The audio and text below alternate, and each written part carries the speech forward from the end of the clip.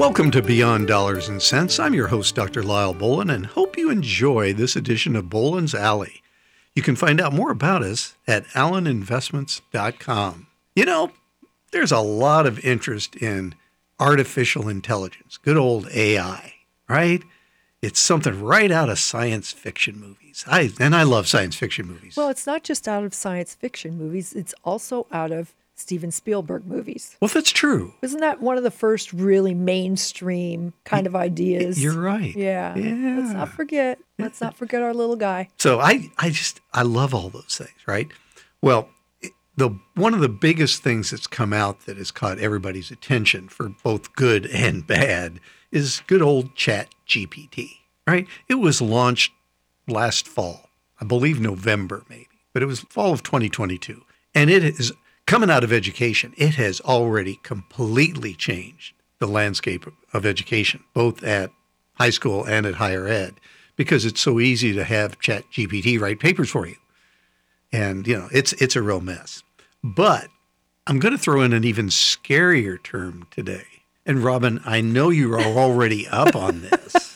No, when he said a scarier term, my eyes just got really big. And we're going to talk about quantum mechanics. I need background music for that. You really do. It's like quantum mechanics. Well, anyway, what I want to start with is just a silly little example of what ChatGPT can do. So I'm sitting there and I'm preparing for this today because I knew I really wanted to talk about this. Because before we're done in this program, I want people to really understand that what happens in artificial intelligence and what happens at the subatomic level of quantum computing is really what we as individuals can experience through whatever we want to call it. I call it the Holy Spirit, being the religious person I am. But things outside of time and outside of our normal existence that can have impact on decisions. And part of those probably happen, indeed, at the quantum level. So I'm going to try to draw some analogies, not just about the science and the neat kind of fun things, but how we react to individuals, how we respond to these different types of things makes us who we are, and how we can hopefully weed out the sort of the weaker aspects of this, the more dangerous ones, and make it more for good if we possibly can, where we understand this. So I got this bright idea. I said, well, I'm preparing to do this program. I wonder if I just asked ChatGPT to print out a couple of pages on what a podcast would sound like if I was going to interview somebody about artificial intelligence and quantum computing. What the heck? Let's see what they say. So I'm going to paraphrase some of this. But and by the way, this is by ChatGPT. This is not me. All right. I just want to give everybody a preface on this. But I kind of enjoyed it. I tweaked it a little bit. I have to admit, I did tweak some of it. But here it is. All right. The host, that would be me. Welcome, listeners, to another exciting episode of Bolin Alley. All right. The podcast in this case is going to explore the fascinating world of technology. I'm your host, and today we have an extraordinary topic to dive into. Don't you love how they put these sentences together in these? Isn't this wonderful? Very dynamic. It is dynamic. It's very exciting. It is. The power of combining AI with quantum computing. I am thrilled. By the way, these two people don't exist, just to let you know. I'm thrilled to be joined by two brilliant experts in the field. Dr. AC, I'm just going to use their initials, an AI researcher, and Dr. DF, a quantum computing scientist. Welcome to the show. Which one would you like to be? I don't deserve to be either. I'll be DF, I guess. Tim, who do you want to be? Amanda, who do you want to be? Gosh. Nobody wants to volunteer today. Well, anyway, Dr. C, thank you. It's great to be here. Dr. F, pleasure to join you. Dr. Bolin, looking forward to our discussion. Well, let's start by laying the groundwork, Dr. F. Could you briefly explain what the heck quantum computing is and how it differs from classical computing? Now, again, let's see what ChatGPT thinks about this, okay? Certainly. Quantum computing leverages the principles of quantum mechanics to perform computations. While classical computers use bits to represent information as zeros and ones, quantum computers use quantum bits, or qubits, which can exist in a superposition of states. This property allows quantum computers to perform calculations much faster than classical computers for certain types of problems. Okay, I'm going to apologize right now. I hope you're still listening. Oh my gosh. And now you understand why I did not want to be either doctor. But seriously. But this is what's happening at this level, is that we're starting to deal with things that don't really make sense if we think about them. Let me ask you a quick question. We didn't just get here since November of 2022. No. So my question is obviously broader. When did we start getting here? When did this really, this conversation, the broader conversation, really begin? Do you have that? 1937. Yeah, I knew it had to be well before the time I crashed There landed. was an unbelievable group of brilliant scientists that got together over, and I believe it was Vienna in about 1937. And, Einstein was in there, Bohr was in there. I mean, Heisenberg, all of the big names searching, coming out of the theory of relativity. And then you started getting into these issues of the atomic level, which made no sense to Einstein because it went completely against gravity. But at the atomic level, we couldn't make physics match. What was true at the macro level and what appeared to be true at the micro level didn't really talk well to one another, because you had these things to where a wave, an atom, a proton, an electron, could actually behave both as a particle and as a wave. And you didn't really know where that electron was until you tried to measure it. Up until that point, there was an infinite number of probabilities as to where that electron might actually be. Mm-hmm. Thus, that's when they start talking about being in a whole lot of different states. It's because it literally could be anywhere. So we're talking beyond even the fourth dimension. Yes. Yeah, we're talking infinity. Yes. Correct. Yes. Yeah. And so what happens then when you try to measure it, that's when all these other possibilities, or in the terminology of science, all these other states collapse into the one you actually observe. And so as soon as you identify it, there it is. But up until that point, you can't tell where it's at. Okay. And again, that makes no sense. It just doesn't. And so as you talk about this has been something going on for close to 100 years, really. If you go back to when theory of relativity first came out in like 1915, I believe is when Einstein published the general theory. And so you've got all of these scientists, and they argued for years and years and years about how insane that must be. It doesn't make sense to work that way. How can you have? I mean, it boggles your mind, right? And but everything that they try, in fact, you even get down to what Planck identified and there was a mathematical number that they couldn't get everything to match unless they put in this plug figure. All right, accountants know what plug figures are, right? Right. A plug figure in accounting simply means I can't make these two statements balance, so here's what it's going to be. It's the leveling number. It's the leveling number. Right. Well, there's a Planck constant named for Max Planck that came up with it that makes all of this work. Well, why does it work? Well, nobody knows. It just does, so we use it.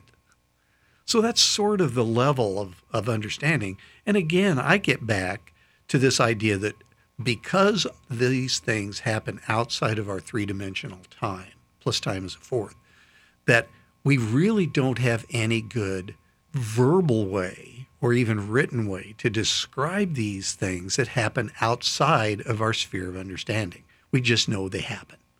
And as science is now getting to this point to where there's so much more data and there's so many more ways to think about this data, that the danger comes up with now, wow, what if I can start doing all these computations at the atomic level where there's all these multiple states rather than just 0 and 1?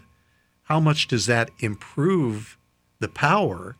And does that power then make a lot of our security things that we have, cybersecurity, codes on credit cards, banks, does that make now what we thought to be unbreakable, breakable? Right. In other words, maybe this is accurate or not. Numbers, you could say, for a long time are black and white. They don't lie. Yes. And I'm going to give you a great example of how something in you illustrates that when we come back from this break. We'll be back in just a minute. Welcome back to Beyond Dollars and Cents. I'm your host, Dr. Lyle Bolin. And before the break, Robin had this most insightful question. Oh, brother. But it leads to a recent Wall Street Journal article that came out a couple of weeks ago. You put it on my desk. I did, as a matter of fact. And it illustrates the difference between hearing and seeing.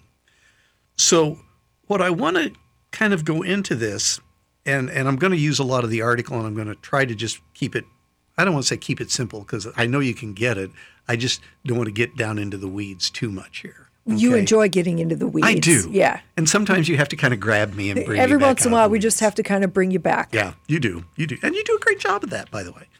So let's talk about hearing. And this is near and dear to me right now because I have had sinus backup for the last week and a half. I hear nothing out of my left ear. I know you told me that. It's in where we live, that's not uncommon for anybody, right? No, I mean, no, we all get the opportunity to experience that. We do.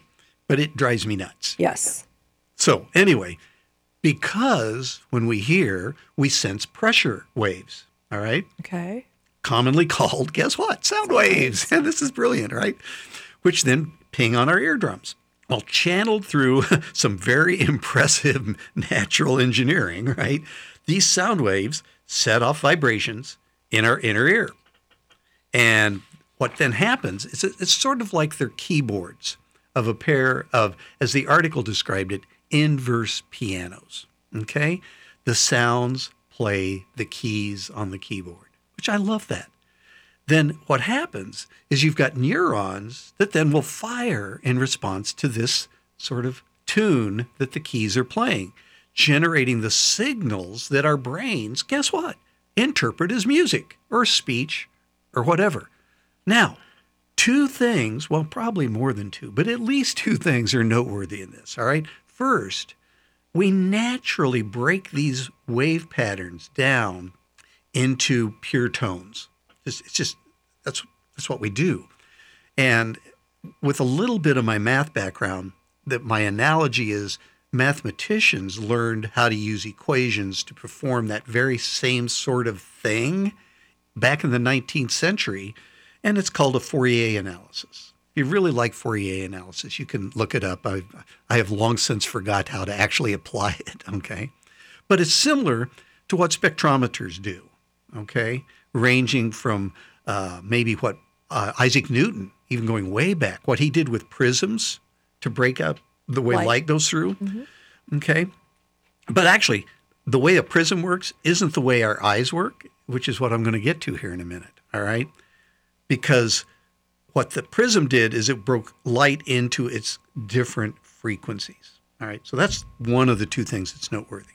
Second, the response is what is called graded. The louder a tone, the more forceful the motion of a corresponding key. Now, I only took piano lessons for a very short period of time as a child. Okay, through a lot of things with my dad being sick for multiple years and in the hospital, we had to sell our piano when I was like 5 or 6. So I had barely gotten by chopsticks at that point. But one of the things I loved to do was the pedals, right? You hit the because you could get a really forceful sound on how you played Fortissimo, right? Fortissimo, absolutely. I end up playing the clarinet, so at least I know some of those words, right? Anyway, only treble clef. Bass clef, I'm no good. So anyway, how hard you could hit that pedal would give you the forceful attack. Well, same sort of thing here. The louder the tone, the more forceful the motion of that key, where the pressure on the key determines whether it gives a louder or softer response. That's what our ears do. Now, the article drew that as opposed to what a harpsichord does, whose strings can only be plucked at a constant volume, which I found rather fascinating. So we've got our ears that sort of hear things They break them into sounds, but then we have vision. And vision is entirely different from hearing in both of those two ways that I just described. Light vibrates faster than any sort of engineering process that we understand could handle. But yet, our visual perception exploits the fact that it comes in, okay, you got to wait for this one. It comes in packets of energy, photons. Light comes in, because again, it comes in packets, it's waves, it's particle. It's waves, it's particle. It's both things. And because it comes in packets of energy, this can trigger changes in the shapes of our molecules in our eyes that are seeing the light. That is quantum theory. So what you're telling me is that the shape of my eyes, the molecules that make up my eyes, That vision that light comes in, are changing, restructuring based on what the light is that's coming in. exactly. Not to be confused with our iris that. No. This is a little different, right? Okay, and because naturally I would go there. Well, my iris opens up bigger or it closes. And this is very different. This is different. Okay. For most people, color vision involves three kinds of what are called receptor proteins in the cone cells of your retina. Okay? Photons either induce shape changes or they don't. The effect is all or nothing. It's not graded. And typically, if we talk about quantum mechanics, they could be anything. They're very chancy. They're high risk. We don't know. We can't predict exactly whether a given photon will trigger a given receptor. We can tell you the odds. Again, I can tell you it's a 70% chance, an 80% chance, based on the photon's wavelength. That is the color tone it represents. The wavelength is going to be the color tone that's in there. And which type of receptor protein is actually going to be involved. What visual neurons, quote unquote, get to see compared to all this inverse piano of hearing is more like the keyboard of a poorly tuned harpsichord with 3 keys that only hear one thing. Since so many different combinations of photons can produce the same pattern of probabilities, many distinct patterns of light produce the same color perception. And in that way, believe it or not, because we have very limited colors we actually see, we really are colorblind. I mean, that is unbelievable to me. When I think about the color that we can see, I mean, if you're not impacted by color and eye issues, we already see a lot. But there's more. It's a microcosm of what we're seeing. Yeah, there's so much. Well, think here. This I think will help make that make more sense. In dim light, if you're in a dimly lit room, you run into another limit of what our vision can do based on this unpredictability. When there's only a few photons to work with, the cone cells become unreliable, and we switch over to what's called night vision based on different cells, the rods in your eye. The nocturnal harpsichord, the one that's operating in dimly lit at night, it has 1 key, not 3. So you know what we perceive? Shades of gray. It's lighter or it's darker, depending on how that frequency hits that trigger, but it's always going to be some shade of gray. But it's only gray because it's one color. One color. And it's not black. The rod is picking it up, but it's not black. Because black contains all colors. Right. Right. Okay. Oh my gosh. So that's why at night you only see in gray. So we've got this fundamental limitation of vision following from its reliance on, believe it or not, quantum processes. Yet, such is, and I love this summary. I'm going to take this right out of the article. Yet, such is the gush of information from the external world that even an attenuated stream supplies enough material for our brains to manufacture a splendid motion picture. Far from being remote and esoteric, quantum mechanics is very much, quote unquote, in your face, technically in your retina. So let me just ask a crazy little question.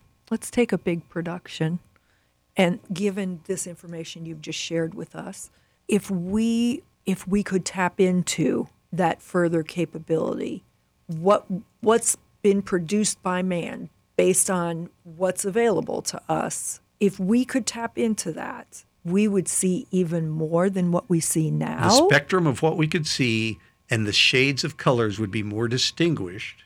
We would be able to perceive many more variations of color than we currently do. That's crazy. And it really is an example. Vision and how it gives us sight really is an example of quantum mechanics.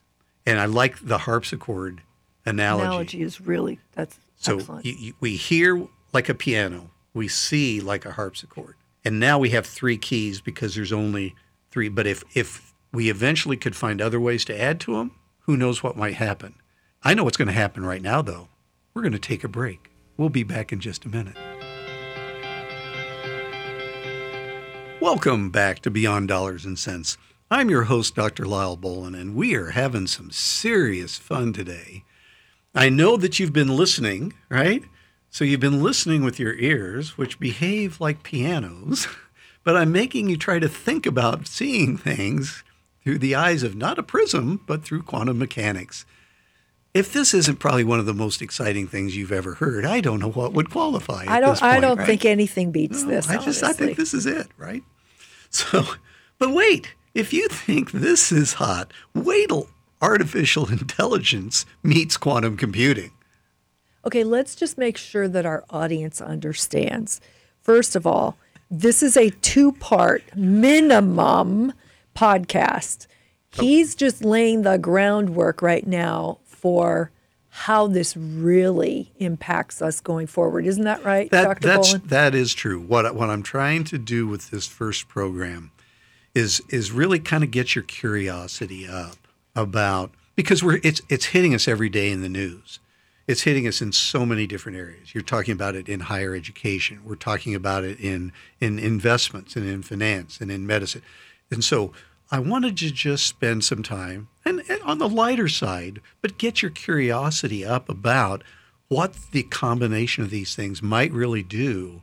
And then in the second part, I want to talk about some specific examples of where this can have tremendous impact in different areas of our lives. So, perfect. So that is what we're. So you're going to have to listen to the next part too. Absolutely. Little promotion there to keep listening. Shameless promotion. It is. Bull and Alley has more than one alley. You just keep going up one. Today you may think we went up a dark alley that you're not real sure what you're doing. But, I think we were talking in between segments, and I think this is to Dr. Bolin's wide skill set and talent, his ability to share information that's very broad and on a very high level and make it what I call streetable. I don't think I think there's clearly an audience like we were talking about for this, and this will draw an interesting audience.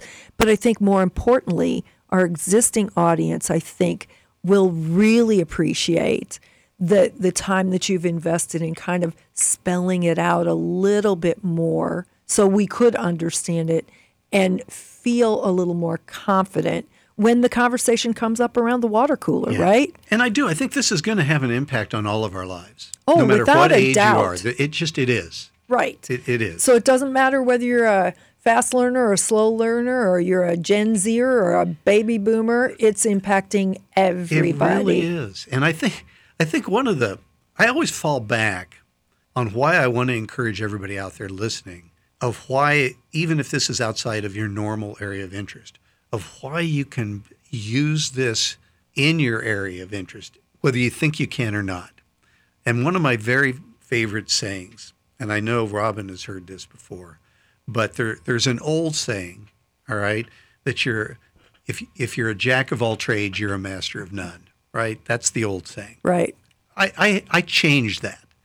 I say you're a jack of all trades and a master of one.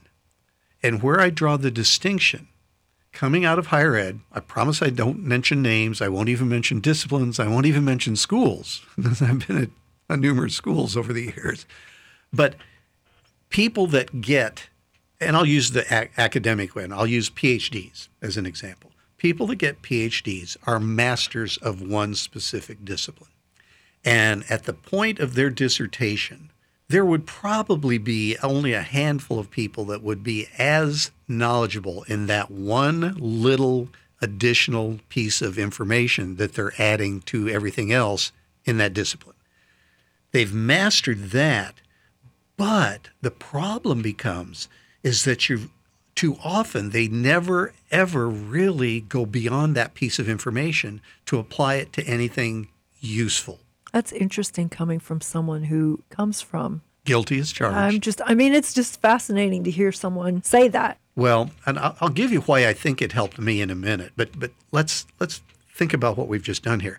So in my saying, master of one is you have a calling, you have a passion to an area that you're really supposed to focus on. I absolutely believe that for all of us. Mm-hmm.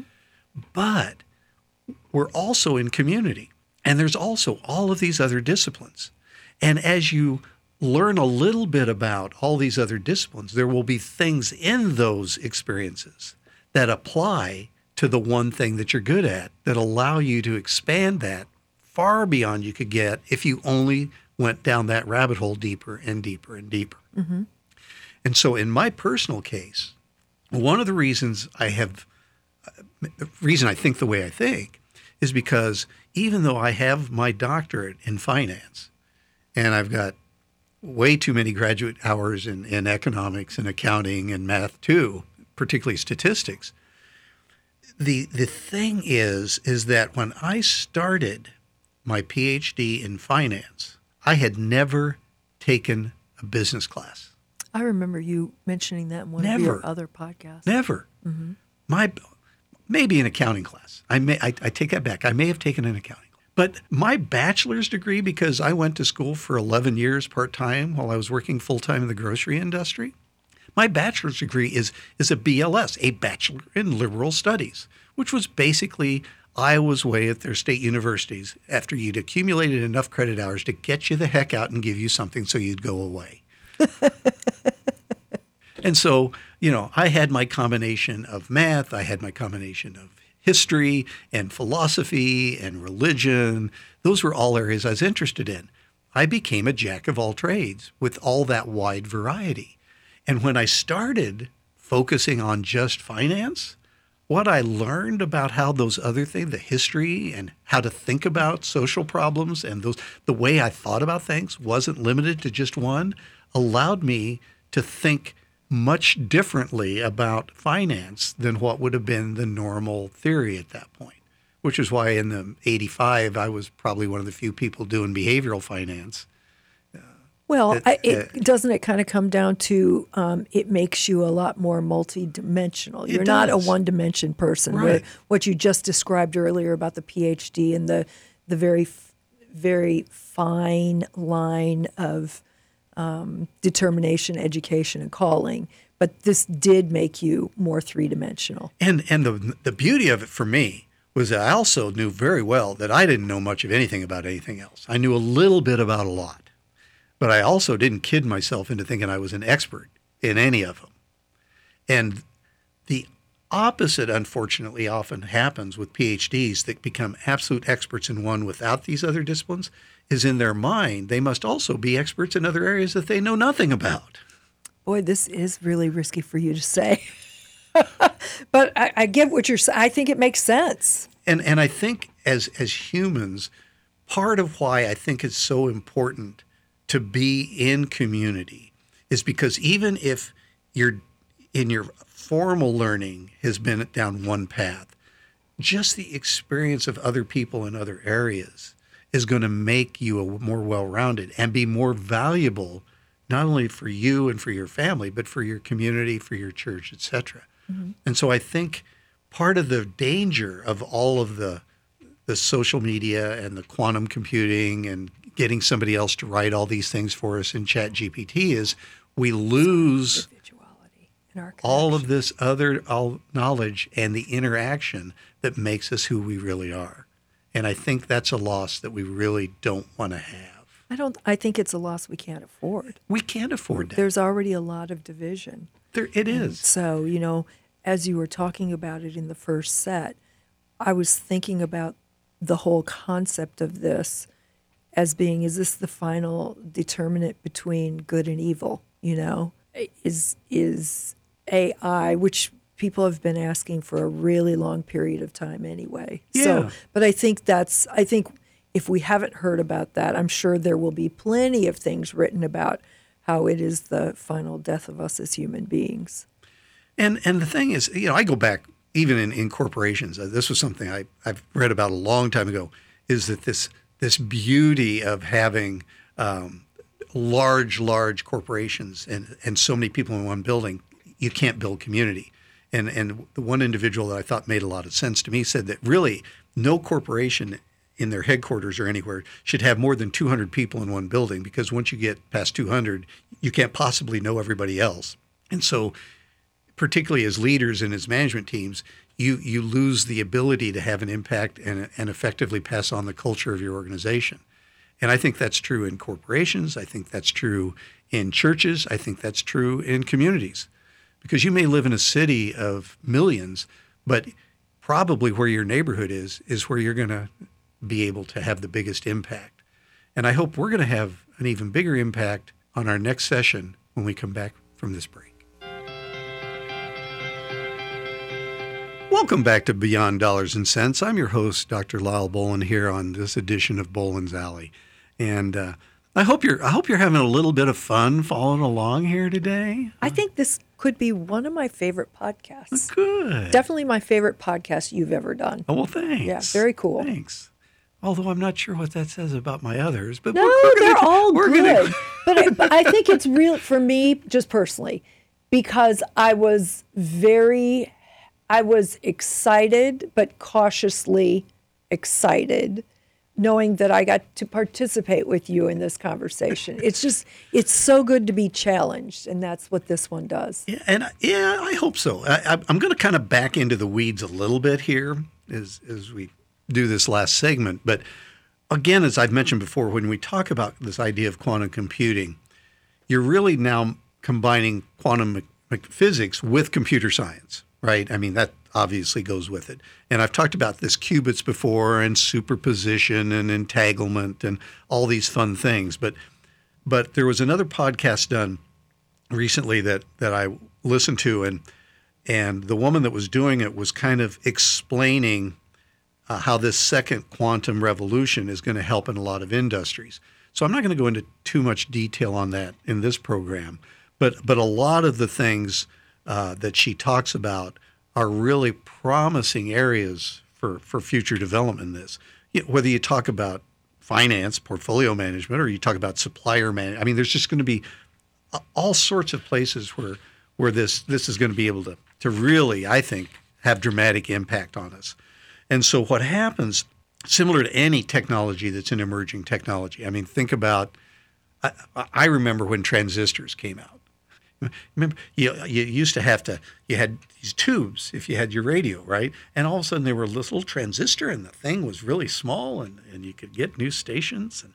And again, what happens is initially you have an exciting technology, but the idea of the technology is way ahead of the hardware and the ways to actually implement it. In this case, having computers to do this.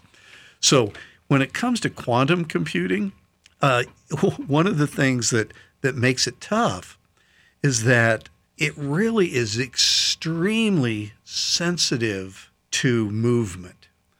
So even though I've talked about these qubits that can process in multiple states, which means they can hold a lot more. I mean, if you had something that had 100 qubits, every qubit you add can now access every other qubit you had. So if you could put together a computer that had 100 quantum bits, it could process 2 to the 100th pieces of information, which is like trillions more than a standard computer can. But part of what comes with that is that, as you can imagine, subatomic particles are very sensitive to outside disturbances. And so you have to keep them, there's a term called coherence, that you have to keep them in harmony with one another to actually do computing at the atomic level. Well, there's only a couple ways to do that. You have to slow down the other motion of the atom to where it'll stay together. That means currently you have to operate at almost absolute zero, which is where all motion stops. So you have to have an extremely cold environment, and you have to have an environment where there's no outside vibrations possible, or it breaks the chain and they dislink, and anything you were going to calculate falls apart. So cold and quiet equals stability. Yes. Correct. Yeah. And now they're working on ways of not having to get the temperatures quite so cold, and how do you make it more stable? But that's way ahead of the theory at this point. We know it can be done because God's figured out how to do it. We've got photosynthesis, right? Mm-hmm. Photosynthesis is what quantum computing is doing, and it does it at room temperature, right? We see photosynthesis outside at normal temperature. So we know it can be done. God's already shown us it can be done. We just have to figure out how do we do it, right? So part of what we're trying to do actually is get a better understanding of how photosynthesis actually does work so we can start to apply that. But that's a story for a whole nother day. But part of, again, as I said, we're so far behind, and we get excited with the innovation of quantum computing. And I know you're going to see article after article after article out there. Some of them are going to be good, some are going to be scary. But it's just like when the internet first started. Everybody started talking about the internet. But what we can't do is think that these are going to solve everything. There are certain types of problems that quantum computing is going to be able to do that classic computers can't. But there's going to be a lot of places where we just need good old-fashioned computers. It just doesn't make sense to do this. So we're going to need some way of kind of predicting in the next 10 years who are going to be the winners. Google has put billions into this already. I'm not going to name other names because some of them might be but I'm just saying a lot of different companies have put billions of dollars into quantum computing to try to come up with how these qubits work and how they don't work. And so I think it's going to be fascinating to see how all this happens coming up. One of the last things I want to talk about in this last session is another recent book called Quantum Supremacy. It's written by a physicist that I've read everything he's ever published, I think, Michio Kaku, Michio Brilliant, easy to read, fun to read. And his latest book on quantum supremacy, that's only been out a couple of months now, talks about, everybody's now starting to brag about this. By the way, I love this one.